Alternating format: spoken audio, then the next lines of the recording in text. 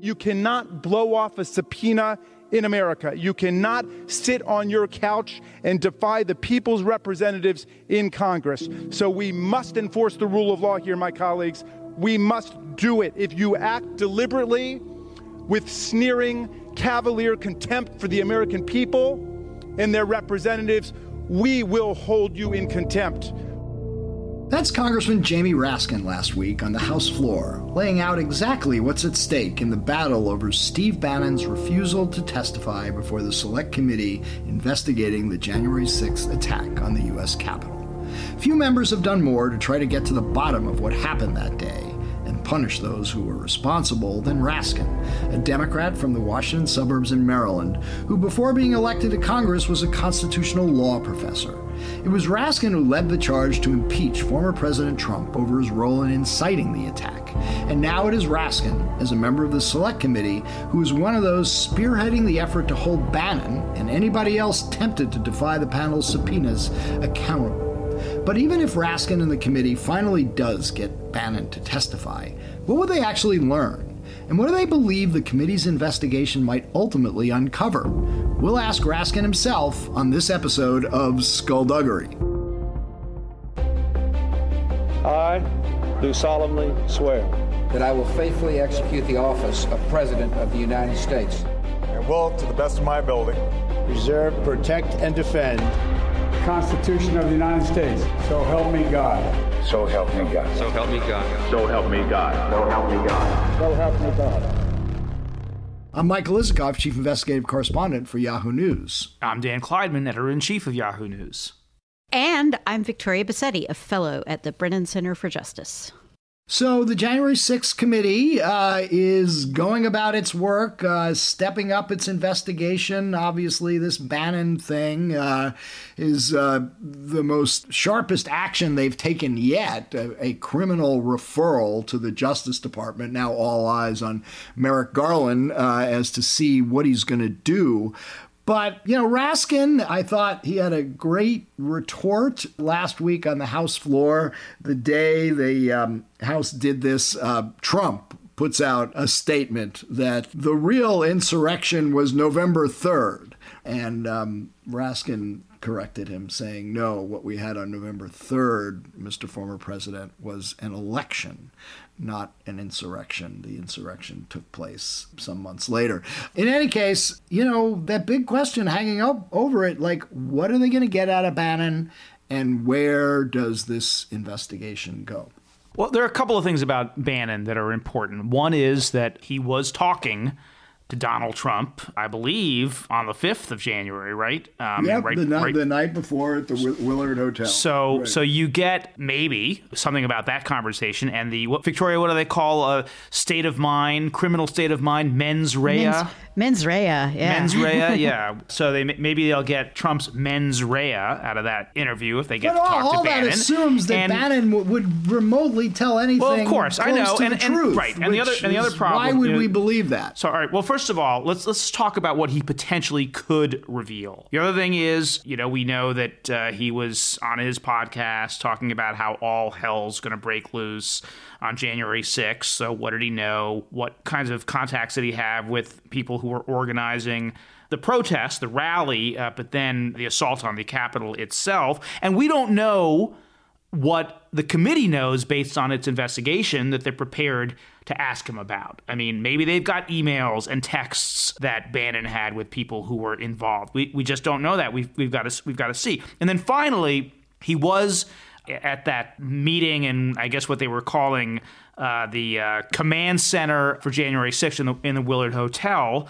with a kind of Star Wars bar rogues gallery of people who were there and who were involved in the efforts to overturn the election. So clearly there is interest in knowing what he knows.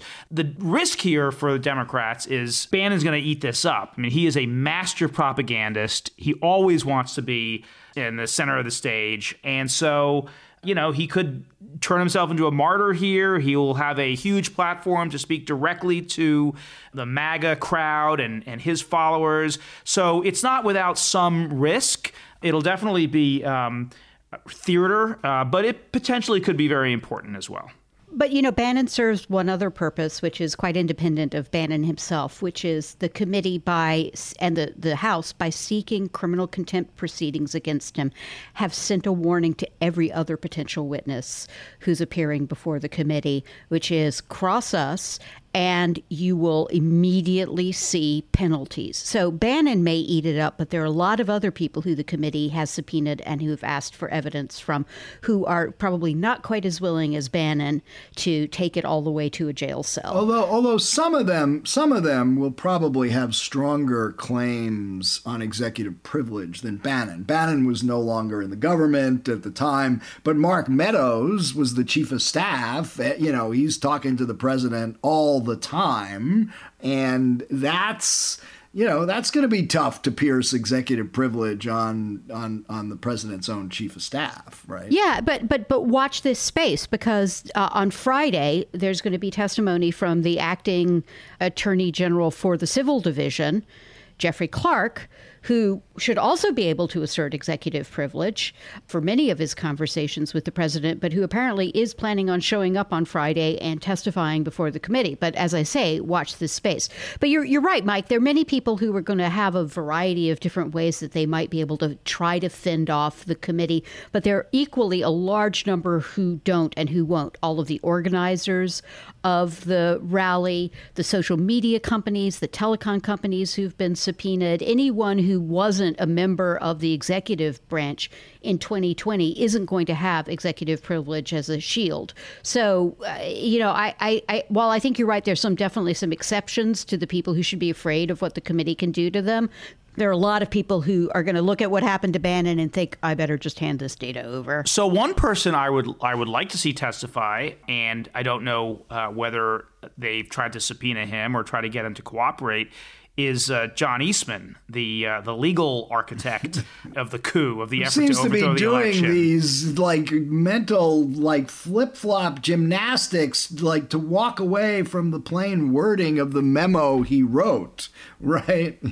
Just to said remind he didn't really our listeners mean what he wrote. Yeah, just to remind our listeners, he wrote this 2-page memo that Bob Woodward and Robert Costa obtained for their book Peril. We interviewed them on the podcast for it, which lays out a kind of a 6-point plan of how they can, overturn the election, get the states to send in a new slate of electors. Why Mike Pence, in his role as ministerial role as vice president, for the certification, could actually stop the certification on the grounds that there were supposedly alternative electors from the states. Right, it's all nonsense.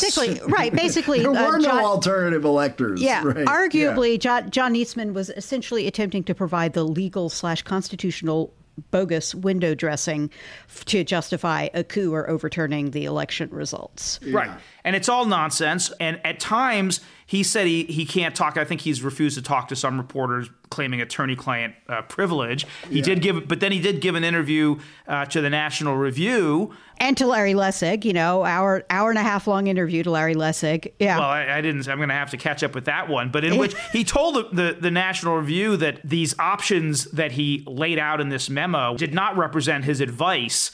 He wrote the memo on the request of someone else on the Trump legal team, Rudy Giuliani, but he couldn't remember who it was. So I don't know if you can claim attorney-client privilege if then you turn around and say it's actually not my advice. So I would love to see him testify. Yeah, the idea that this guy writes this memo, which has no qualifiers in it, which doesn't say maybe here's alternatives, here's theories we could pursue. It's like, here's how Mike Pence can declare can maneuver things so that Donald Trump is declared the winner of the election. And by the way, he was also one of the speakers at the Stop the Steal rally, right. So he clearly believed what he was saying. Yeah. He was ranting on about hidden folders in computers switching votes. It was quite the magnificent rant that he managed to engage in on January 6th. Well, speaking of rants, just back to Bannon again, because look, what he said that got everybody on the committee riled up is, all hell's going to break loose and, things are going to happen that nobody is expecting. maybe Bannon knew something, but Bannon is a professional provocateur, a professional bullshitter. He says all sorts of wild things. And for what it's worth, Michael Wolff, who, rode Bannon's various comments to bestsellerdom with a couple of his books, was on MSNBC the other night saying Bannon is loving this. This is Steve Bannon's, best day ever. The idea that they're coming after him, that's exactly what he wants. And he probably relishes the idea that some point he gets hauled before the committee in which he could, mouth his bullshit and give them the rhetorical finger. Yeah, I agree with that. But there's another point here, and this is something that Victoria has talked about eloquently on this podcast, which is even if they don't get anything out of Bannon, they are vindicating a principle here, which is that you cannot thumb your nose at a legitimate congressional investigation. This is an investigation into a attempted coup in the United States, and Congress has to show, I think, at this particular moment where the stakes are so high that they are not impotent and they can actually do these congressional investigations and compel testimony from key witnesses. So I get that, and I understand that. I'm just saying politically, when they go to the mat on Steve Bannon, they get the Justice Department to prosecute him. He finally caves. He goes up there, and if he doesn't give them anything useful to use that advances the investigation, this could well be seen as, once again, the committee going down, or the Democrats going down a rabbit hole that doesn't pay off. It's just something that they should be thinking about and cautious about. But I'm sure Jamie Raskin, our guest, has thought all about that. So let's bring him in and get to it.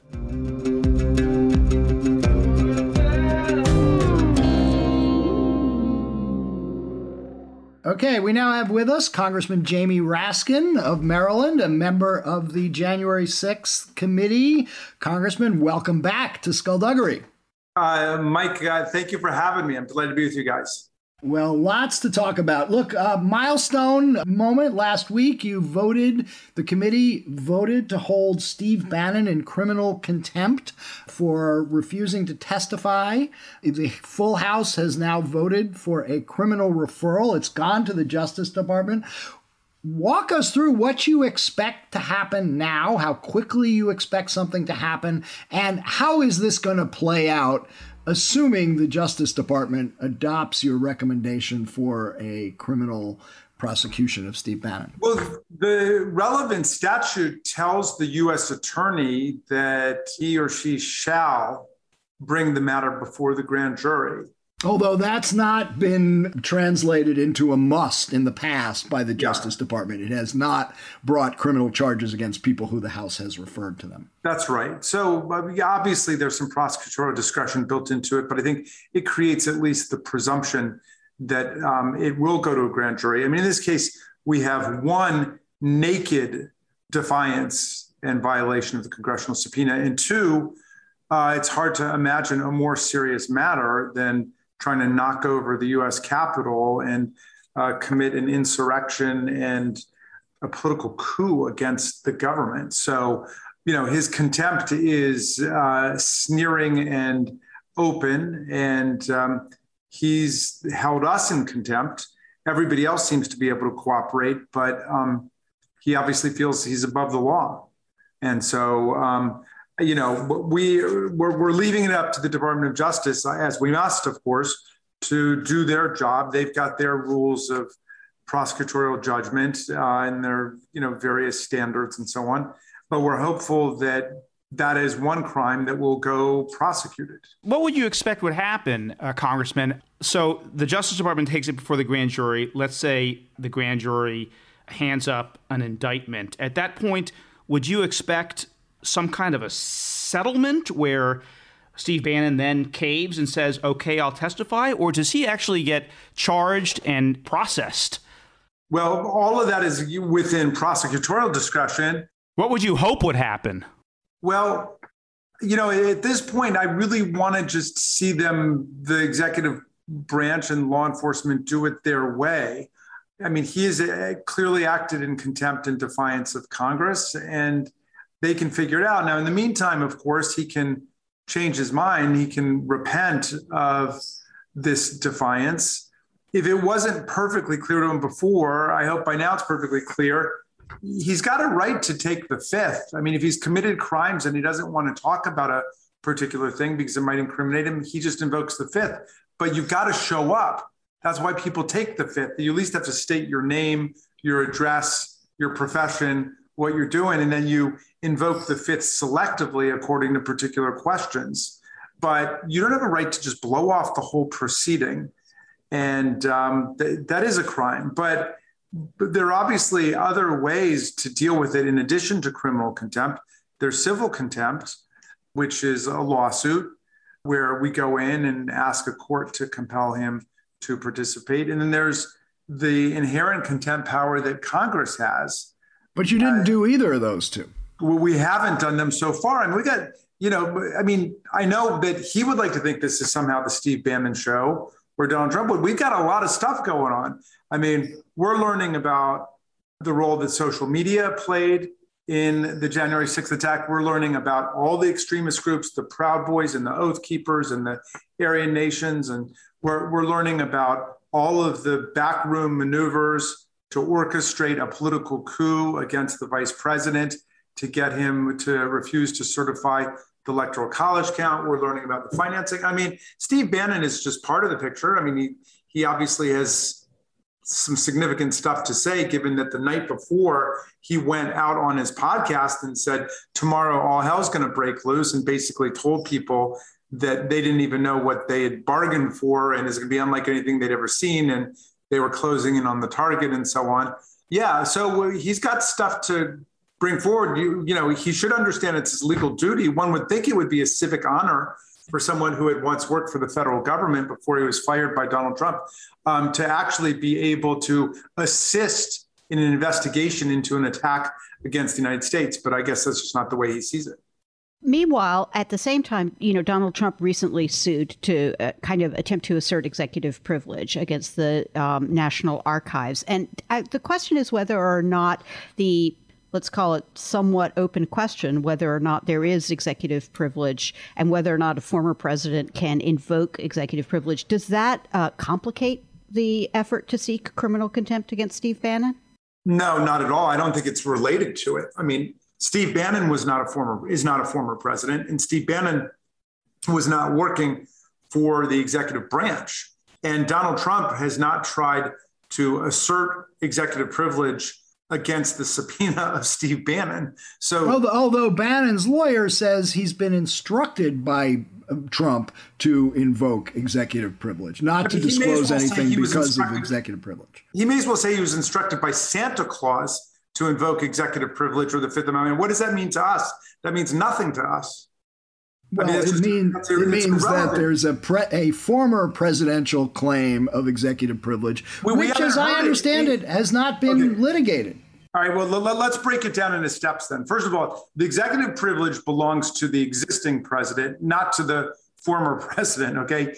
If there were theoretically any residual executive privilege left in a former president, that president would have to come and assert it, which he did not do in the Bannon case. Even as to his own case, I don't know if you read that pleading, but it was one of the worst legal pleadings I've read in my life. I guess the last one that bad as I saw their answer to my invitation to Trump to testify in the impeachment trial back in February. But in the real cases relating to executive privilege, the court weighs the public's overwhelming right to know in a democracy about what's taking place with its own government, with their own government, against not the president as a human being's executive privilege, but the office's privilege in order to protect national security secrets or some national security plans.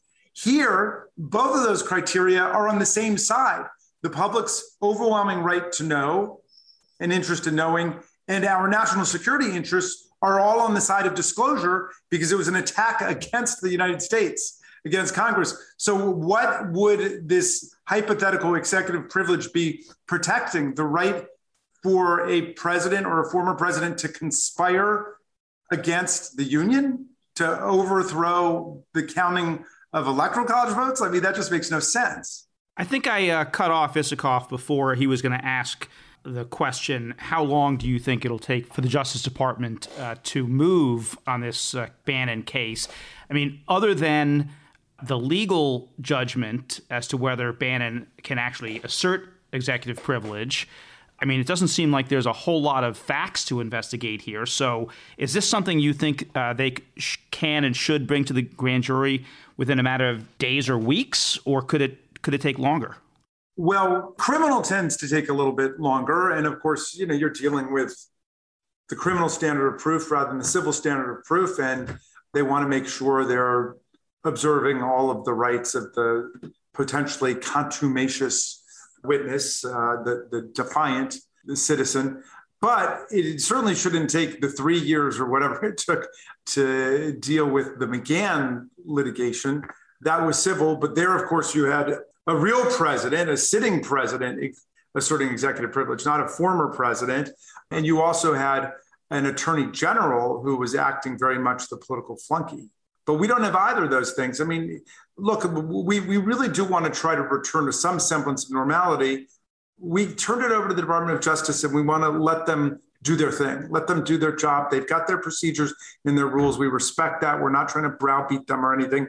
They can deal with it. And we're very optimistic. We think we've got a great case for why they should go forward, but we're looking at, a whole spectrum of different options of what to do in the event that they don't. And again, the whole investigation does not turn on Steve Bannon. I know he fashions himself the global leader of the alt-right efforts to destroy the deep state, which is what most of us call democracy, but he's not at the center of our investigation right now.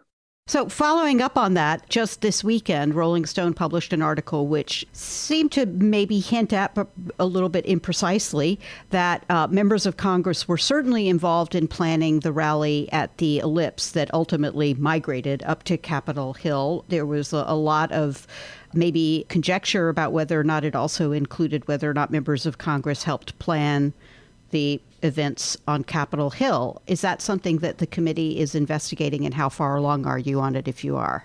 Well, Victoria, obviously, I don't want to talk about specific details of things that we're looking at, but we're looking at the whole thing. I mean, there was a violent insurrection, the worst violent assault on the Capitol since the War of 1812. And there was also the effort to close down the presidential election and to subvert our processes for certifying the elector. We're looking at both of those things and everything attendant to it. And the chairman of the committee, Mr. Thompson, has said, we're going to follow the evidence exactly where it leads. And obviously, different witnesses, as we're seeing with Steve Bannon, will present different kinds of challenges depending on whether they're public, they're private, they're executive branch, they're non-executive branch, they're legislative branch, or something else. But the bottom line is nobody, whatever their title or office, has the right to try to overthrow the union. That is insurrection. And Section 3 of the 14th Amendment says if you've sworn an oath of office to defend and uphold the Constitution and you engage in insurrection or rebellion, you may not hold office again. But, Congressman, I want to explore a little bit, if I can, your theory of the case here, because we had two events. We had the rally on the Ellipse about the nonsense, stop the steal stuff, and that the election was stolen and all that. And as you powerfully demonstrated during the second impeachment trial of Donald Trump, the president and his minions incited the crowd with all sorts of inflammatory rhetoric. And then you had the actual attack on the Capitol, the violence, the mayhem, the threats to everybody's life. The question on the table has always been, was there a connection between those who planned the Stop the Steal rally and the actual violence that took place later that day. And as I've pointed out on this podcast many times, we had our old colleague Mark Hosenball, now with Reuters, on a couple of weeks ago, who's pointed out that in the more than 600 arrests that the FBI has made and all the court filings, we've yet to see any, and they've had access, the FBI has, to the social media accounts, the cell phones, the text messages of everybody who actually committed crimes that day. And we've yet to see any evidence that they were in communication with people in Trump's orbit directing them to commit those crimes. So the question is, what's your theory of the case here about the connection between the rally, obviously about nonsense, but still a political protest, a legal First Amendment protected political protest, and the violence and mayhem that took place later that day?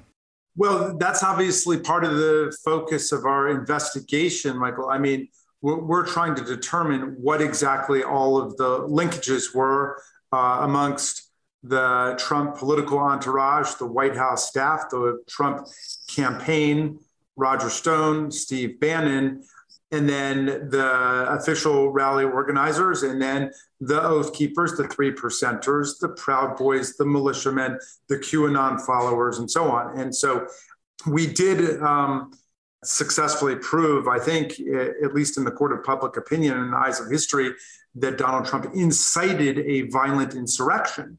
And there was a 57-43 vote to that effect in the Senate. We had robust bipartisan bicameral majorities establishing that, I think, is a legislative fact. Of course, Trump beat the constitutional spread of 2/3 in terms of a conviction in his case. And nonetheless, I think that fact was proven. But we were looking at one guy and one crime. And what you're correctly pointing out is that the much broader issue is who organized it, who paid for it, what actually was the plan. Who paid for what, though? I mean, who paid for the rally, which is perfectly legal conduct, or who paid for violence and mayhem? On the U.S. Capitol. Again, that's part of the burden of our investigation to try to determine that. I will say that, some of the evidence is hiding in plain sight. I mean, you have a president who appeals to his followers to come to Washington for a wild protest. You've got Steve Bannon the day before saying all hell is going to break loose. You've got the president saying go and fight like hell. And you got to. Let me just. The reason you're interested in Bannon is because of those provocative comments. All hell is going to break loose tomorrow. It's not going to be like you expect, which suggests he knew something. Which suggests that those people who met at the Willard Hotel the night before Trump's orbit were planning something more than just a political rally.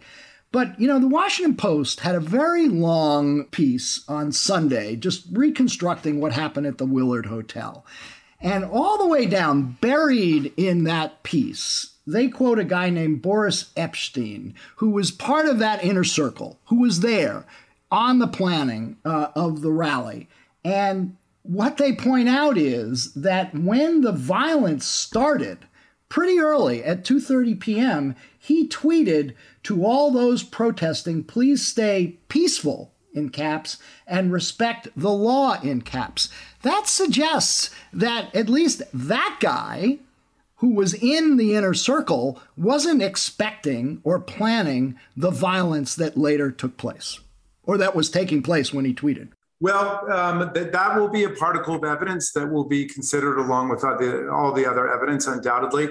I think what you've got to look at is the whole sequence of events and organizing. And as an old-time organizer from my college and law school days, if you organize a rally and then there's a march someplace, generally there's something to do when you arrive at that place.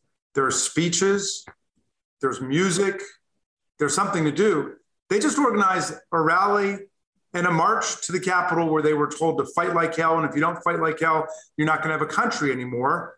And then there were these well-coordinated quasi-military elements, neo-fascist groups, white nationalist groups, self-proclaimed militia groups that had been training for a violent confrontation. But I think, you can go back, Mike, or the world is going to come to see the thousands of messages that were sent before January 6th discussing what was going to happen.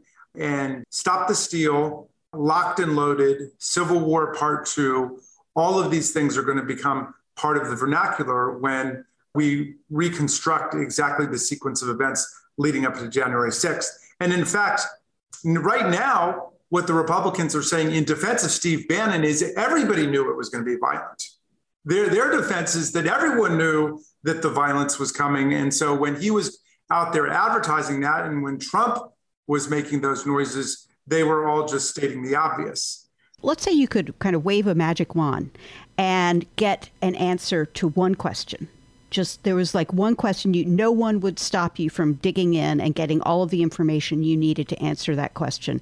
What's the one question you want to be able to walk away from this committee having answered? Well, are we going to be able to stop the next one? I mean, that's really what it's about. I mean, this is not a matter of historical curiosity. I mean, we're in the thick of a struggle to defend democratic institutions. I mean, over the weekend, the QAnon people got together and there was a sheriff, a former sheriff, who got up and said, that wasn't an insurrection, that was a frat party. He said, when we actually bring the insurrection, you'll know it and it'll be too late for you to do anything. I tweeted out his verbatim words, but that is all over the right-wing internet. They're saying, look, if we had wanted an intersection, we would not have left our guns in our cars and back in the hotel and motel rooms. I mean, what lesson do you think they're learning from this? They're learning exactly how far they can go. And you talk to the political scientists, they will tell you from studies from around the world that the single biggest indicator of a successful coup is a recently failed coup where the perpetrators get to study the weaknesses in the political structure. So, if our friends in the GOP got their way and we never had, they successfully blocked a commission, but if they had been able to block the select committee, and if they were able to sweep all of this under the rug or make people believe with Donald Trump that the police officers were greeted with hugs and kisses instead of with baseball bats and steel pipes and Confederate battle flags in the face, if they could convince people of that, we would be in extreme danger of repeat occurrence. And I would say right now we are in danger of a repeat occurrence. Well, and it may be worth pointing out that Donald Trump recently, I guess he didn't tweet it, but put out in a statement that November 3rd was the insurrection. Was the real insurrection, which January the congressman 6th had a very good retort to. January 6th with a protest. Yeah, right. But I wanted to actually, Congressman, just follow up with just one more question on the Rolling Stone article, because Alexandria Ocasio-Cortez retweeted the story, and she said she commented, any member of Congress who helped plot a terrorist attack on our nation's capital must be expelled. Well, the story did not say that any of these members of any of these Republicans members helped plan a terrorist plot, but I guess neither did she. Well, no, but she said if they did, and I guess the question is, is that helpful to your committee? You're trying to run a sober, fact-based, serious investigation here, and for members of Congress to be tweeting and suggesting that this may have happened when there's really no evidence yet that it is. It seems like that might undercut the credibility of Democrats as they're trying to get to the truth here. I mean, I didn't see her tweet, but from your recitation of it, Danny, I mean, it sounds to me she's trying to establish a principle, or at least a principle in her own mind going forward, which is if somebody's guilty of that, they don't belong in the U.S. Congress. The FBI director called it domestic terrorism. A number of Republicans called it domestic terrorism in the immediate days after. I mean, well, I'm not disputing that it's domestic terrorism. The question is, did Republican members of Congress plot? Were they part of the conspiracy and a terrorist plot here? So fair enough. And look, I don't know about. I was as surprised to read that in the newspaper as anyone. I don't know about specifically those interviews. I don't know anything about it. So I don't quite know what's there and what's not there. I imagine those are leaks not coming from the inside of the investigation, but from the witnesses themselves. At the end of the week, Jeffrey Clark, the acting head of the Civil Division at the end of the Trump administration, is slated to appear before your committee, I believe. He, of course, is alleged to have, and there is a lot of testimony to this effect, pressured the then acting attorney general and deputy attorney general to investigate all of these fraudulent allegations about the election being stolen, putting pressure on the states to investigate. How important a witness is Jeffrey Clark going to be, and what are you going to ask him? Well, but I can't judge right now how important a witness he is, but he was a very important actor in that part of Trump's plot, which involved converting the Department of Justice into an instrument of his political will, to get the Department of Justice to try to liquidate electoral college votes in multiple states, including Georgia and Pennsylvania and Arizona, and to get the Department of Justice just to proclaim that there was fraud out there. And then, as Trump said, and leave the rest to me and my Republican friends in the House. Remember, there's a simple question of constitutional math here. If they could get Biden's electors below 270, the election, the contest would be kicked over immediately in the House, immediately to under the 12th Amendment to the House for a contingent election. And why would Donald Trump want the election decided in the House with Nancy Pelosi and a bunch of crazy liberals? Because we don't vote one member, one vote in the House under the 12th Amendment. We vote one state, one vote.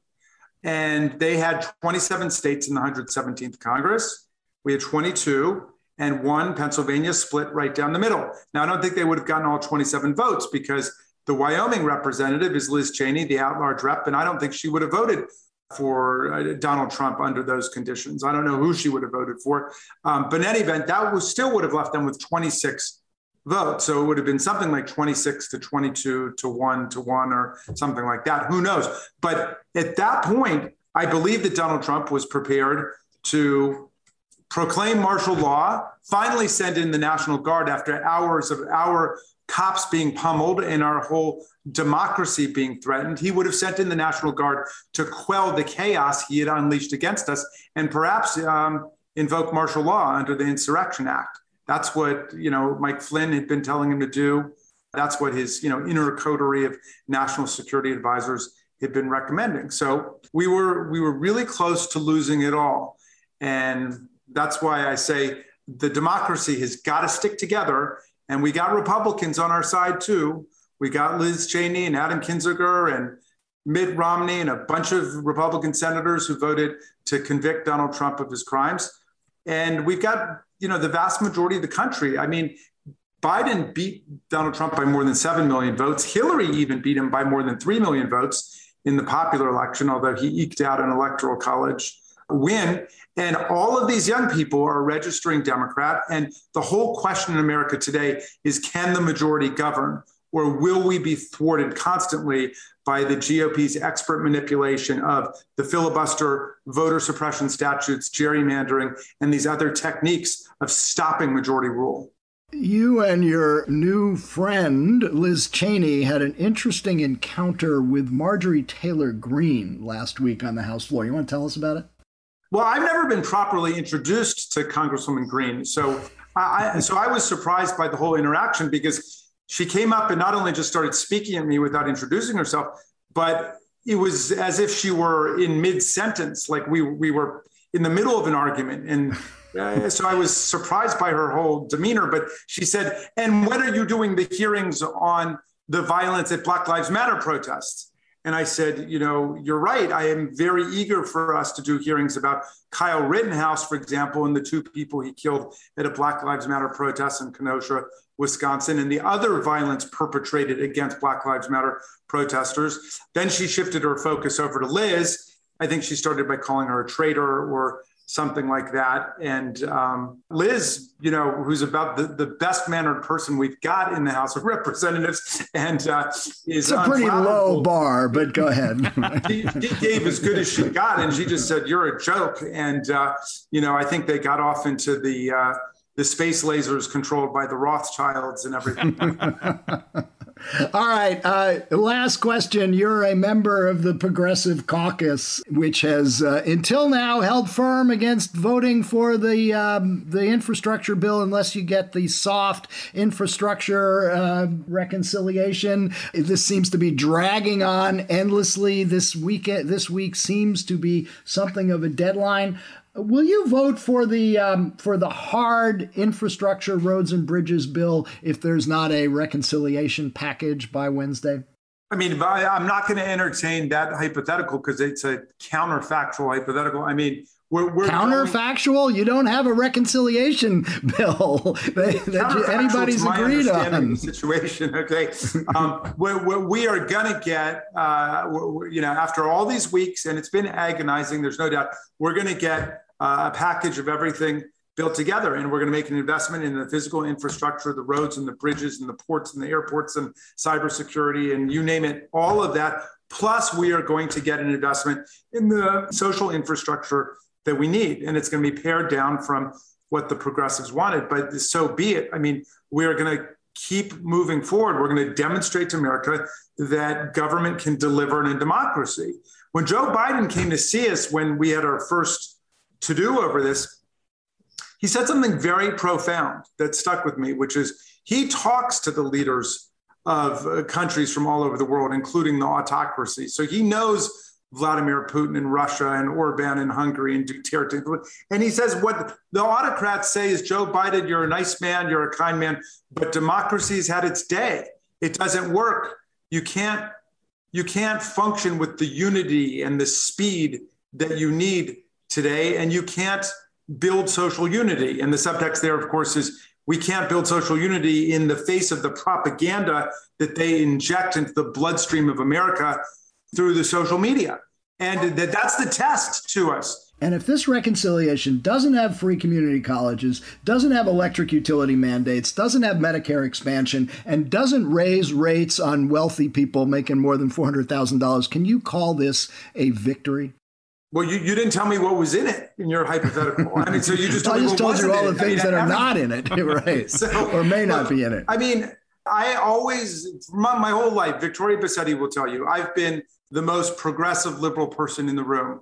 And I've cherished that spot. I'm no longer that. I'm the pragmatist now. I'm like, we've got to get this thing done. We've got to get it done. But the Democratic Party now, FDR used to call us the democracy. And that's what I'm calling us now. If you hear me say that, we are the democracy at this point. We've got royalists and we've got conspiracy theorist lunatics and we've got autocrats and cult members and followers and leaders, but we are the democracy at this point. And the Progressive Caucus is at the heart of the democracy. So we're going to make the best deal that we can make. And I will go out and I will fight for it because we've got to defend the democracy. Well, Congressman, I want to thank you for joining us and once again, and we hope to continue to have you on as we chart your evolution from liberal idealist to pragmatist. To pragmatic idealist. Pragmatic idealist. Pragmatic progressive. You got the alliteration there. Pragmatic progressive. The pragmatic progressive, Jamie Raskin. Well, I do tell them these days that I'm really a conservative because I want to conserve the land, the air, the water, the climate, the Constitution, the Bill of Rights, the Voting Rights Act, the Civil Rights Act, Social Security, Medicare, Medicaid, vote. Everything they want to tear down is everything that we want to conserve. And don't forget the First Amendment. And the First Amendment. Yes, indeed. Well, thank you for exercising your rights under the First Amendment. Thank you. Thanks as always. To have Victoria Bassetti on your side, too.